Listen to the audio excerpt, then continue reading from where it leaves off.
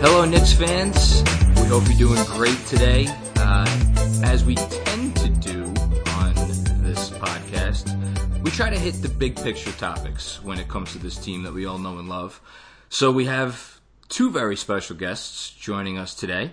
The first is someone you know very well because he runs the site that hopefully you guys are continuing to enjoy every day. And that is my partner in crime, JB. JB, how you doing today? Good. I like how I'm a guest on our own pod, but it is true because you've been running this really well. But glad to be on. It's like you're the parent that buys me the house. I'm the kid. I live in the house. You bought the house. You pay the mortgage. So it's your house. I let you party in it. Yeah, but you still sleep in the guest room. I get the master suite. We like to keep things orderly like that.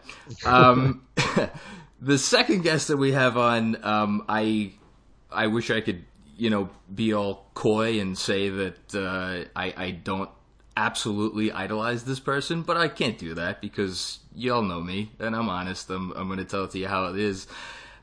This is someone I have idolized for a long time because I have read him for seems like a very long time. Back from when he was with the Wall Street Journal, he's now, of course, with 538, providing, for my money, the best NBA coverage that there is out there. And that, of course, is Chris Herring. Chris, how you doing?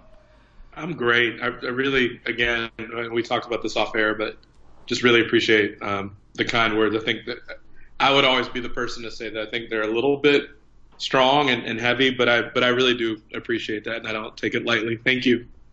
Yeah, of course, man, and thank you for joining us.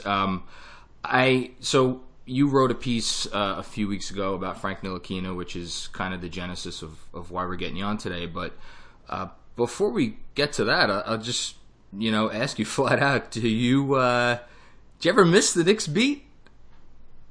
I do. I mean, the funny thing, and people always, there was one person, I want to say when I wrote that Frank piece, that there's always like at least 2 or 3 people in those comment threads that are like, admit it, you do miss us a little bit, don't you? And the truth is, yeah, first of all, this is like my everyday life for 5 years, which, maybe 5 years in the grand scheme of things isn't that long. There are people that have covered the team for longer than that. But, I'm still pretty new to the industry. I mean, I've been out of college for less than 10 years. And you take the fact that, just being a journalist, the first few years of that, I wasn't covering sports at all. I covered the NFL for a year in there. And so I haven't been doing this that long. And the vast majority of the time that I've been covering the league has involved covering the Knicks specifically. So yeah, I mean, I'd be lying if I said I don't pay more attention to what they're doing or, what their numbers look like or, if all things are equal, trying to watch their game, particularly when they're playing at home and get a chance to hear the fan base there, erupt when a big play happens or to get a chance to kind of hear what Clyde and Mike Breen are saying. So absolutely, I miss that element of it. I miss people that I enjoyed covering the team with and stuff like that and still keep up on the team that way. But it was a great job. And so, I'd be lying if I said that I don't miss that. And also just the idea, this was the only team that I covered full time. And so not doing that anymore, I kind of feel like it's harder in some ways because you've got to try to become an expert on basically every team, which anybody that does this knows that they have a little bit of a fear of trying to write about something. I don't know how you do that, by the way. Yeah, that would be my biggest fear. That they don't watch them enough to really critique what they're seeing on a night-to-night basis or to write a big in-depth piece on something where they're only getting to watch that player or that team maybe once a week at most. And that's hard because you obviously want to show that you've done your homework and your research and then you're not just kind of talking out of your butt. And so I miss being able to just kind of know exactly what I'm talking about without even having to second guess it and without having to kind of go back and, watching film over and over again. I watched Knicks games twice when I was on the beat, once when I was there in person, and then would try to kind of watch a sped up version at home. And so I haven't dug into a team like that for 82 games since I left the beat. And so that's obvious. But yeah, I missed that part of, feeling like I'm just totally plugged in all the time, because that's something you only get to do when you're a beat reporter. Yeah, no, totally. And it's funny you say you used to watch every game twice when you were on the beat, because I think some fans look at maybe one or two of the beat reporters on the team today and question whether they watched the games once. But we won't go there. So I know when JB and I were talking about kind of setting up for the piece. Well, JB, why don't you take it, because you're the film guy. So what were we talking about? Yeah, no. I was gonna ask you in particular to the piece that you wrote. What I found interesting is obviously at 538, the focus of most of the pieces is going to be data-driven pieces, and I've always been a big fan of the site even before getting into sports, because my real life job is an economist, so I do a lot of actually data work, outside of this, right? So I'm usually looking for data, funny enough, before I look for film to explain what I'm seeing. And in a prior world, I wrote about baseball because that was the easiest sport to apply the data. And what I found in basketball was, while the advanced metrics are improving, and especially on offense, there's still a pretty big gap between what the defensive metrics tell you and what you can see on film in terms of how a player impacts a play. So I was just wondering, when you were approaching this piece on Frank, and you obviously, went ahead and you did incorporate a lot of data, partly to kind of explain maybe what he doesn't do offensively to counterweight with what he did defensively. But was that a challenge for you? Did you have to think about it differently, knowing, or just maybe even general on pieces, how you present defense, because the data, while again improved, isn't the same as what you can see on film?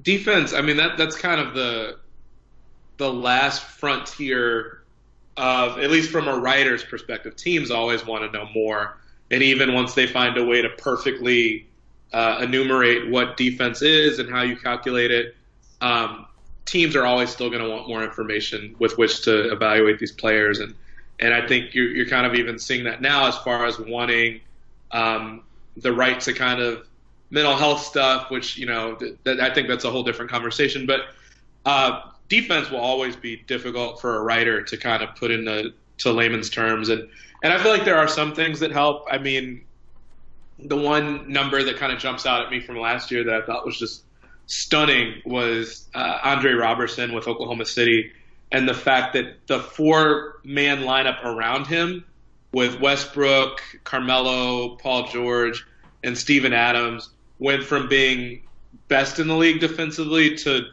dead last when Robertson wasn't part of it. When you plugged any other person into that 5th spot that Robertson was in, and obviously you saw it kind of play out that way on the court as well, where they went from being kind of a top tier upper echelon team to just being horrendous when he wasn't there, and obviously almost missing the playoffs. And so I guess a lot of those teams that are back into the playoff race almost missed the playoffs, as far as how close that Western Conference race was. But that to me is like a really good indicator that over a certain number of minutes, once you've kind of broken out of that small sample size portion, you realize that there's something to that number. It's not just random, that they're so much better on defense with Robertson than they are without. And I think, if you watch him play long enough and you pay attention to just him and not focus on everybody else, you tend to come to that conclusion anyway, but the numbers obviously validate it. With Frank, I mean, I think there were some numbers like that too. I think it would be hard for a point guard over the course of a full season. What did Frank play last year? Like 78 games or something like that. He played most games last year. He did. It would be hard after a while, unless you were playing with a really, really good big, to be anywhere near close to the top of the league in pick and roll defense, particularly as a ball handler, guarding the ball handler, without being decent, at least. Right. And to be decent as a rookie on defense is noteworthy because we know that that's often a place where people are really going to struggle, particularly when they're playing with a team that's not good on defense. And I think, obviously the Knicks have not been good on that end of the floor in a long time. And so, I think that was all noteworthy, but his numbers kind of jumped off the charts not only when you compare him to other rookies, but just the rest of the league as a whole with how big a pick and roll league this has become. I think you can pretty fairly say that that's probably not just happenstance that his numbers were that good, and particularly when you watch his film, especially the film you guys have put together, just kind of game-to-game stuff, that's not coincidence that he's that good on defense. Statistics would show you that, but just watching him for a little bit, I think you get a very clear impression that that's not random. He's just really, really good on defense. He has a really high IQ on that side of the floor, which is not something you see at the beginning of someone's career, particularly when they're that young. And so, I don't even think that I was really moving heaven and earth to make those points or to prove those points. I think that you guys have done a lot of that work, but that's just the reality of it, is that he's a really, really, really good defender for someone as young as he is at a position that is as difficult as the one he plays. Right. And then I guess this is a good question where you've been removed from the beat a little bit, is I think within our little Knicks world, people have very strong feelings about Frank. Like I always say, it's funny. I could put out, Noah Vonleh could do a 360 dunk, and I could tweet out that video, and a couple people will like it. Frank could hit a 3-point shot that everyone else in the league hits, and it will get crazy engagement just because Knicks fans are that excited about seeing anything he does. So I guess I'm interested kind of from your perspective, having gone deep again to do the piece on Frank. So, it's not like you've been removed from the team, so therefore removed from what he's done, but you also now do have a wider lens. I guess, you're saying in the piece, there's obviously the promise in terms of what he can do already defensively. So if he were to add some offense, that makes a big difference. But I guess give sort of that perspective from the outside a little bit in terms of, given how good his defense is, should Knicks fans be excited over the idea that, if he can just develop his offensive game a little bit, you brought up Roberson, he can be a player that, again, maybe not the first, second, or even third best player in your team, but a guy who, if on a good team, can really be a difference maker in his own way. Yeah, to your first point and kind of the different levels of engagement that you see from the fans, I think Knicks fans, and I've written this before, I think I was the first person to kind of to draw the conclusion. I think that when I was researching something about how kind of disconnected the Knicks front office was as far as kind of developing players, and when I was doing a series on kind of the different problems with the organization, I think I pointed out that the Knicks had not re-signed, kind of just kept a player, a homegrown player, and developed him the whole time, and then re-signed him to a second deal since Charlie Ward in like 90. They drafted him in like 92 or 93, and then that's right. re-signed him to like 97 or something like that. And I think Jared Dubin pointed out that they have done it since I wrote that. Hardaway is the first guy I did it with, but Hardaway left the organization, so I feel like he doesn't even truly count either. At least a multi-year deal. I think David Lee, they re-signed for 1 year before they kind of swung for the fences with the LeBron sweepstakes. But anyway, part of it is that I think Knicks fans, whether they mean to be or not, are really, really protective of young players because they so rarely get a chance to watch them develop. They trade them away. They bury them on the bench. They, kind of come half-baked as far as, how developed they are. Shumpert was an example of that as well. Landry Fields was another example. Hardaway obviously had a lot of offensive skill and still does, but struggles on the other end of the floor. And so it's kind of like it feels like they give up on guys. You go all the way down the list, and I just kind of feel like they see a third of the way or a halfway finished product, and then they kind of give up on the other half and deal them away for something or don't re-sign them. And so I think Knicks fans kind of have this everlasting hope, both because, what else are you going to do when the team has been as poor as it has been for the last few years? But also, the fact that the team for a long time has had a lot of vets in place already, and so you want to kind of root for someone and hope that somebody becomes a star because you kind of need that to move forward. So I think that's why people get so excited with Frank, because he already does have a really nice skill set. When he does stuff on offense that is pretty, I kind of feel like it really stands out because it's kind of a surprise. But he has stuff that you can't really teach. And I feel like he's, I've noted it in the piece, but I feel like he's become a little bit more comfortable with the little spin move that he uses and the little floaters that he uses. I still remember this one pass, I think it was against Brooklyn, that he made to O'Quinn in transition last year, that I was just kind of like, where did that pass come from? We remember it well here in New York. Where he threw it from the backcourt, and it was just like, whoa, he throws this one-handed pass. And so I get that he's behind, he's probably a little slower to progress than some people would like on that side of the ball.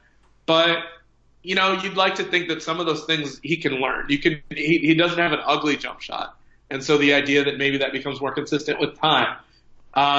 They play him off the ball in a fair number of situations. I didn't even realize it until I saw the beat writers tweeting about it that he had never had a start as the lone point guard until this season. And so when you realize that, it's really difficult to learn how to play, particularly play at a specific position when you're not getting opportunities to do it by yourself with no repercussions. And I felt like last year he constantly had to look over his shoulder. Hornacek was in a must-win situation, or at least he felt like he was, and probably was, given what happened. It's hard to play like that without worrying constantly what's going to happen to you if you make a mistake, or if you miss a shot, or if you miss 3 shots. And that's the one thing, I like Fizdale personally, but I kind of worry a little bit that, even as he's just trying to kind of find rotations that work, that the kind of the yo-yo behavior with Frank, which I felt like he dealt with a lot last year, that for most people that might be okay, but you probably don't want to do that with Frank just because you already wonder if he's kind of second-guessing a lot of what he's doing. And I think Mike Varkunov wrote that a couple days ago, that basically that Frank always kind of thought about taking jumpers and didn't want to be seen as someone that was kind of taking a shot out of turn. And so you kind of have to be even more careful with guys like that to not really kill their confidence when they do have an off game or two. I tweeted this a couple days ago, and I still believe it. To me, as long as Frank is playing as hard as he can on defense and not making boneheaded plays on defense, which he rarely does, I would be inclined to just kind of give him free run as far as the offensive stuff. Let him play through it. I mean, this is kind of a year where you're not going to make the playoffs anyway. That's not really the aim anyway. I understand wanting to kind of mix and match lineups a little bit just to see what you have, but I think you have to be very careful of not making it seem as if it's a punishment if he plays poorly on offense, because, I mean, I don't know. I feel like whenever I read about Chauncey Billups, there was this great story that ESPN the magazine did on Chauncey Billups. I think it was by Tom Friend years and years ago, about how long it took him to really develop and to kind of mature into something. And it was because teams didn't know what role to use him in. And he had different coaches every year, different systems every year, got traded in the middle of his rookie year, and just kind of never really latched on. And then once he did kind of have a stable situation, how much better he got and how much more comfortable he felt and how little he had to worry about external factors. And once he did that, just how solid a player he was for a long time. And so I think about that a lot. That's not true of every player. I think Chauncey's a special case. But you don't want to kind of give up too early on Frank or anyone for that matter. And there are times that I think about that. And that's kind of where, if there was something that the Knicks weren't getting the most out of over the years, that's probably the thing I would point to most or second most, is just that they never really seemed to let guys fully develop. And it was kind of, if they turn into a good player, great, but we're not, it felt as if they kind of stopped watering the players and kind of stopped watering that process after a while, after like 2 years. And it was just kind of like, oh, it didn't work. And I felt like even with Tim, that's kind of how it felt, is that you don't do that. You don't water someone and kind of develop someone on your own. You end up paying somebody else to do it. And it kind of felt as if they sent him to the Hawks, and then brought him back on a much bigger contract. And I think Tim has been fine. I think he's been better already than I imagined he would be when they drafted him. I was kind of not that into the idea of drafting Tim, and I said that pretty vocally from having watched him as a Michigan guy, having watched him play at Michigan. So, but that said, I just kind of feel like you end up paying the price if you don't develop people when you have the opportunity. Well, I'm really happy you brought that up, because the thing that I know I've been struggling with over the last couple of weeks, really since your piece came out, and I think the thing that is concerning to a lot of Knicks fans is so your piece dropped, I believe, the day after he got that first start as a true point guard against Golden State. Looked great. He had a game after that, another solid effort, and then it's been inconsistency since then. And you noted in your piece, actually, that Knicks officials have expressed privately that they have faith in him and that he'll develop into an impact player on offense. And I'm very glad to hear that. And, since your piece came out, he's been now out of the starting lineup. There was one game where he only played 5.5 minutes, and I know you know about that because you referenced it in I think responding to somebody else's tweet. So my thinking about this, because on one hand we have Fizdale, who since the day he got hired has trumpeted development, and he has obviously some background in that area. So, and the other thing I was thinking about is even Zach Lowe, in a podcast he did at the beginning of the season, said he thought it was okay that they were starting him off ball in the starting lineup to begin the season. I'm just wondering, is there only one path to growing a point guard in the NBA, and is that path got to have him start every game and you got to have him play as the primary ball handler, 25, 30 minutes a night? Or, and this is more just to your experience covering basketball, is it sometimes beneficial to, especially when a guy is trying to learn this position, like the game that he got pulled after 5 minutes, he was very out of sorts. To me, reading it, he seemed like he was kind of in his own head. Can there be a benefit to easing up off the gas a little bit, maybe letting a guy play some off ball? Is there this gray area, or do you think, especially since you have spent time studying Frank, that it's more toss him out there, give him the lead ball handling duties, and let him take his lumps and have at it? I mean, I tend to think that everybody's a different case, but I mean, one person that I think about a little bit, and it's not the lofty Chauncey example I just threw out a few minutes ago, but example of someone that I think has played pretty decently, who's a little bit older, and now any thought of him being like a star in the league is pretty much faded. DeLon Wright from the Raptors, I think, has been, he was someone that is a little bit older than Frank. I guess a lot older, just when you consider how long he was in college. I think he's 25 or 26 years old. He was a first rounder later in the first round. And not only is he not a starter and probably not going to be for most teams, he's playing behind Kyle Lowry.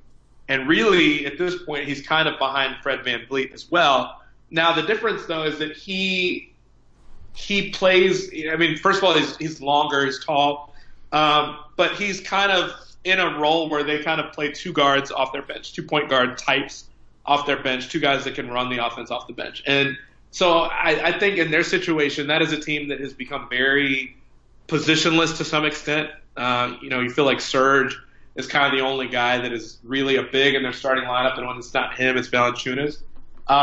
But you've basically got 4 guys that can kind of switch, and maybe Lowry's a little small to be considered in that exact same group, but a team that can make use of the guys they've got out there. It doesn't quite matter who's handling the ball because everybody's capable of doing it. Even Siakam has kind of gotten into the rhythm of handling the ball a lot more. And you just kind of let it go from there. Not everybody's a great shooter. DeLon Wright is not a great shooter, but he can handle the ball enough. He can pass the ball enough. He's long enough to defend capably 2 or 3 positions the way Frank is.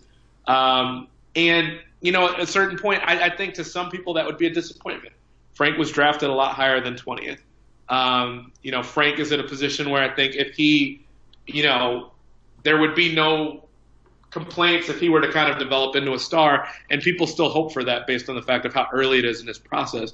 But if he's not that, and let's say you go get Kevin Durant this summer, which I know that's the hope. A lot of people are saying that they think he's out, and this week hasn't really helped to kind of run counter to that. Knicks fans are dancing in the streets, yes. Oh, I'm sure. I mean, like, nothing counter to that has, like, come up this week. Obviously, it's been a weird week with Golden State. But, I mean, all of a sudden, obviously, you want Frank to be a star. You want him to be able to score much better than he does now.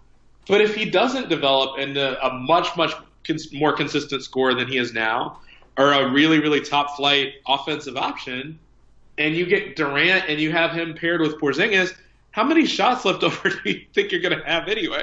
I mean, you still want Frank to develop more than this offensively because you don't want him to be – mainly you don't want him to be a liability. That's the big thing. But the thing is, if you go out and you get Durant, and depending on who else you have on this team, you still have Hardaway there. All of a sudden, you'd be looking at a lineup that was something like you would have Frank, you'd have Hardaway, you would have Porzingis, and you'd have Durant. You don't have that many shots left over anyway. At that point, you need someone who's a smart player, a smart passer, and preferably someone that can knock down open shots. And I get that Frank isn't there yet, at least not consistently. But all of a sudden, you would go from needing what you think to be like a star to needing someone that can just kind of fit in the complementary, supplementary role.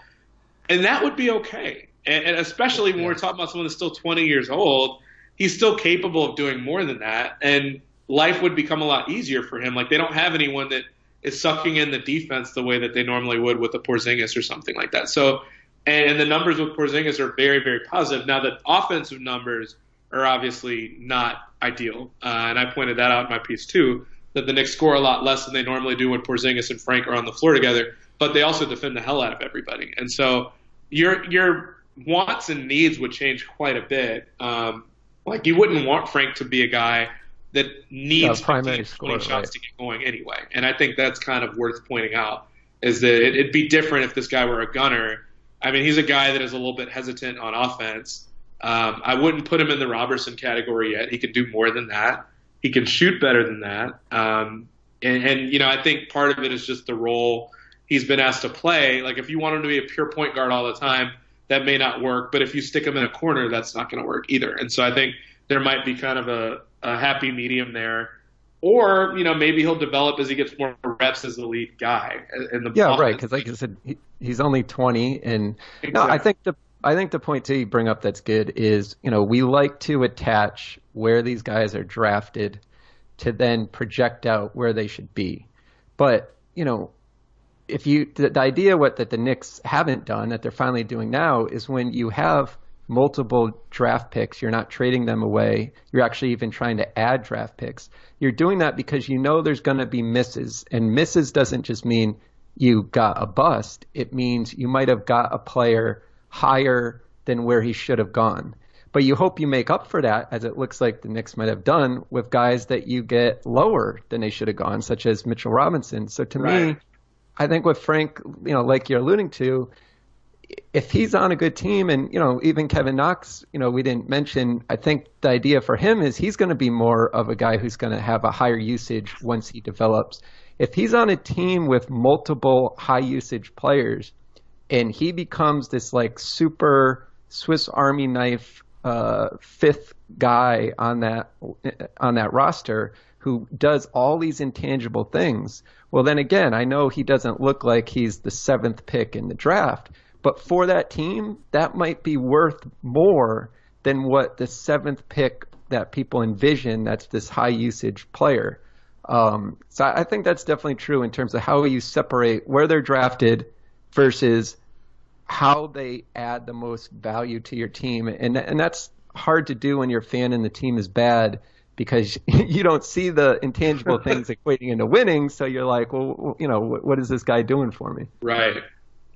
No, 100%. I mean, it's very easy now to, it must be frustrating, as a Knicks fan to kind of look at Boston. And, I follow, I don't know how or why I got to a place where I'm following so many Boston bloggers or they're good people that are kind of like fans and bloggers and what have you.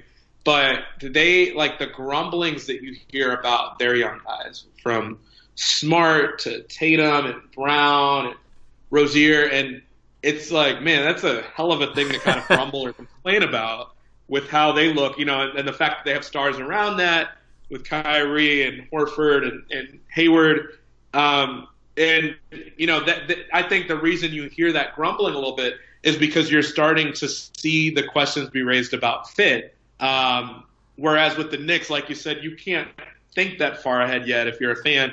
I would expect most can't, at least, where you're going to have that question at some point if you're doing things the right way, and if you get a star or two in the building as far as free agency to pair with Porzingis. But once that happens, I mean, we'll put it this way: if you actually do get Durant next summer, it's going to create the question of kind of like what happens with Knox, because he is a guy that. It's a great point. You're hoping that Porzingis will be, I don't know. Different people will feel differently. I know when I was there, you thought and hoped that he would at some point become a five, so that it becomes easier to play 5-out lineups. And, if you have him and you have Durant, you have Knox, what have you. I mean, maybe you play them together as 3-4-5. The versatility might be there to do that. But who knows? You may not need Knox quite as badly or to do the same things, though, if you bring in Durant. And so you've got to kind of be somewhat fluid and flexible about the way you think about these guys. Like, I get that it's more difficult to do that when you watch a team lay an egg and not really score, or not play particularly well in a game against Orlando or what have you, because games like that, you just need somebody to really step up and fill the void when nobody else has it going. But this isn't a finished product. The team next year could look very, very different, if for no other reason Porzingis being there, but obviously a big amount of money that you're expecting to have there to be able to go get somebody, whether it's Durant or somebody else or a number of other players to kind of come in and help you win. And so you don't want to have finite thoughts on what someone is or can be in year two. I mean, even if Frank were playing better on offense, you still wouldn't want to really put a hard cap and say he has to be this. I mean, the guy is literally still growing as far as how tall he is. I mean, so it's kind of hard to say definitively what you hope or think someone will be. I'm so happy that you said that, because I think a lot of fans may watch these games and draw certain conclusions. Meanwhile, as you just alluded to, there's a very real possibility, considering Knox's growth, considering the possibility of KD or whomever, even considering their draft pick this year, that the best 3 or 4 offensive players on this team next year may very well not be here right now. When you throw in, obviously, KP coming back. Right. I think, why don't we end with this?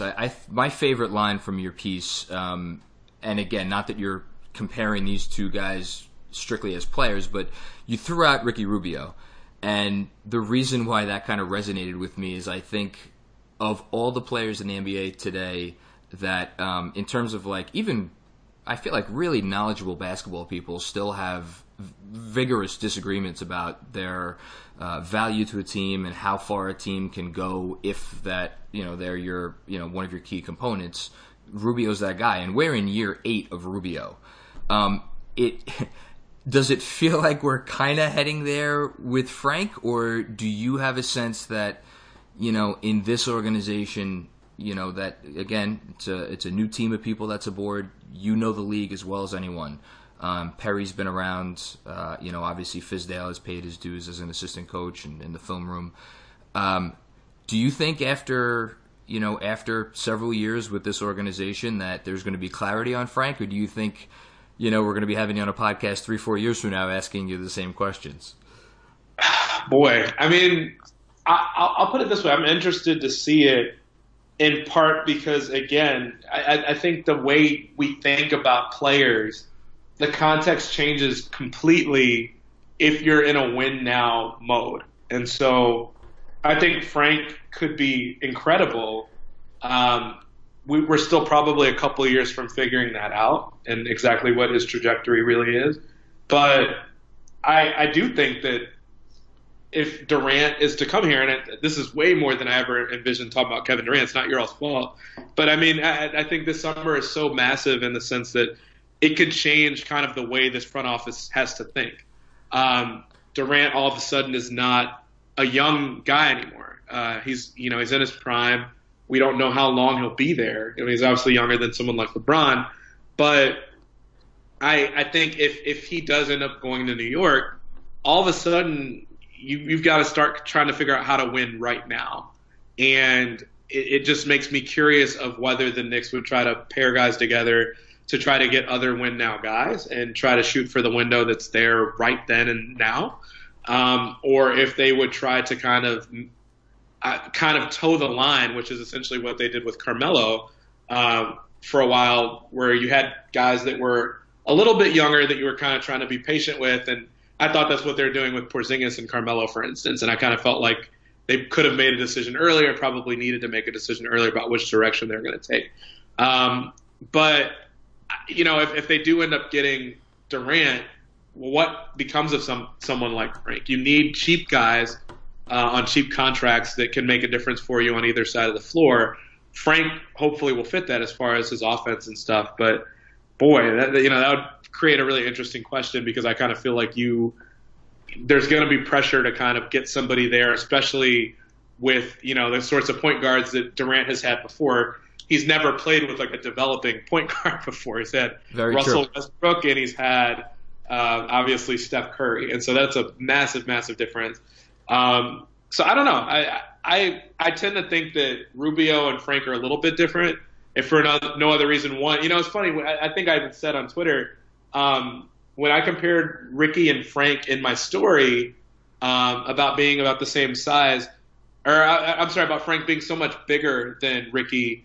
One of my editors kind of wrote a note in the edit. She's like, he's only an inch taller, and that obviously didn't take into account the fact that Frank has grown taller since he came into the league. Sure. And obviously the wingspan is the big difference. It's just Frank's wingspan is monstrous and kind of unprecedented as far as guys at that position. So I had to explain it to her a little bit, but I mean, I just feel like there's reason to wait. You don't want to jump the gun here. I think Frank came into the league 2 years earlier than Ricky Rubio did, and so you've kind of got to take everything with a grain of salt when you're talking about his development, because he's so young, and I don't think people realize how young he still is compared to the rest of the league. That there are other guys that are kind of, that even guys that we think of as third, fourth year guys that, Frank is he's so much more new to the league than really anybody when you really think about it, and basically was the youngest guy in the league last year. And so you look at as a year like next year, like he still should kind of be a rookie next year if you're thinking about it that way. And you're hopeful that at some point the experience that he's gotten at the age that he already is will really serve as a positive, and that he'll turn on a light switch at some point. Who knows when that happens, but I would venture to be patient with him. If something changes, if you do hit a massive home run or grand slam in free agency, maybe you have to look at a little bit more. But I would be really reluctant to trade him, just because I kind of feel like even on a team that is kind of a championship-ready team, or a team that has those sorts of expectations, Robertson provides enormous value to Oklahoma City. And I think we've seen, and we're still to some extent kind of seeing, that they play a lot better with him than they do without him, and the defensive rotations that you have with them as opposed to without him. And particularly having someone on Frank's contract, I think you'd be foolish to not try to find a way to keep him and not get rid of him. So I hope that, that they have the patience with them that they've kind of told me that they do. Granted, that stuff was kind of a year ago and last season when I talked to some of the people in the front office, but I'd hope that that's still there. And I get the impression with Fizdale, he's tinkering a little bit right now, but I would hope that he doesn't have an itchy finger as far as the idea of just trying to find something else and move on to the next thing. I think he probably has a greater appreciation for good defense than the last couple coaches have. I think so too, and I think I speak for, well, maybe not all fans, but smart fans, in saying I hope Fizz, Steve Mills, and Scott Perry tuned into this episode of the podcast, because boy, do I agree with every word of what you just said. And as far as you talking about the KD stuff, your appearance on this pod was actually a whole ploy to speak KD to the Knicks into existence. So you were You were actually, sorry we had to use you like that, but we have bigger things here. Listen, Chris, I could sit here for however long we've been on, another 45 minutes, just thanking you for the opportunity. This has been an absolute pleasure. And by the way, if anybody out there is listening and doesn't read Chris's work on a regular basis, he writes about stuff that, and I hope you don't mind me blowing up your spot here, that nobody else is writing about. He just wrote an entire article on Kyle Lowry's taking charges, and it was awesome, and he made it interesting. Go out and read everything he writes, because if you're a Knicks fan and you're only reading Knicks stuff, you're not understanding the game as well as you probably could be. So, and there's nobody better doing it than Chris. So Chris, thank you for coming on. No, I really appreciate it. I wonder to some extent if I literally sat and kind of spent hours yesterday looking at film of something very, very repetitive over and over again, very similar to the idea of Kyle Lowry taking charges. So I have a similar idea, I think, that will come out Monday that touches on a former Knick. So I'm hoping that it comes out well. We didn't talk about him, but maybe we'll save that for the next one. Yeah, no, that is okay. But it's not Carmelo. By the way. It's not okay. It came off that way. But I'm hoping that it comes out well, because it's stuff. I've been writing for years, and even when I was at the Wall Street Journal covering the Knicks, I remember the story that I was most apprehensive about, as far as not knowing how fans would respond to it, ended up being the most read piece that I did, if not on my entire time on the beat, definitely to that point. And so, you guys and fans in general have just been incredible about supporting my work and kind of allowing me to lean into kind of these weird, strange ideas that I have no clue exactly what I'm going to say or what I'm going to write about as I start digging into it. But kind of it pays off in the end, because it's not. I realize I'm not the only person that either is curious about it or that finds it interesting, and that makes the work a lot more fulfilling for me when I realize that other people care about it just as much or find it just as interesting. And so I really appreciate you guys having me on and allowing me to walk you through it. Of course. Well, it's fulfilling for us too. So thank you again. And JB, thank you for coming on your own podcast that you have put up. And I know you just want to say something really quick before we go. Yes, I just wanted to thank everyone. If you don't know already, you've probably seen on Twitter or on the top of the website, you can go on knicksfilmschool.com. We're trying to raise money for New York City families on Thanksgiving, getting hand-delivered boxes of turkey, stuffing, juice and dessert and everything you'd want on Thanksgiving that not every family gets. So far, from all the generosity of everyone out there, we have, I think, 62 meals paid for. And with some of the pledges that people have made based on various things that Knicks players do, whether it's $1 for every point Tim Hardaway scores or steal or block that Mitchell Robinson has, I think we're trending close to 80 families that will end up being able to help out.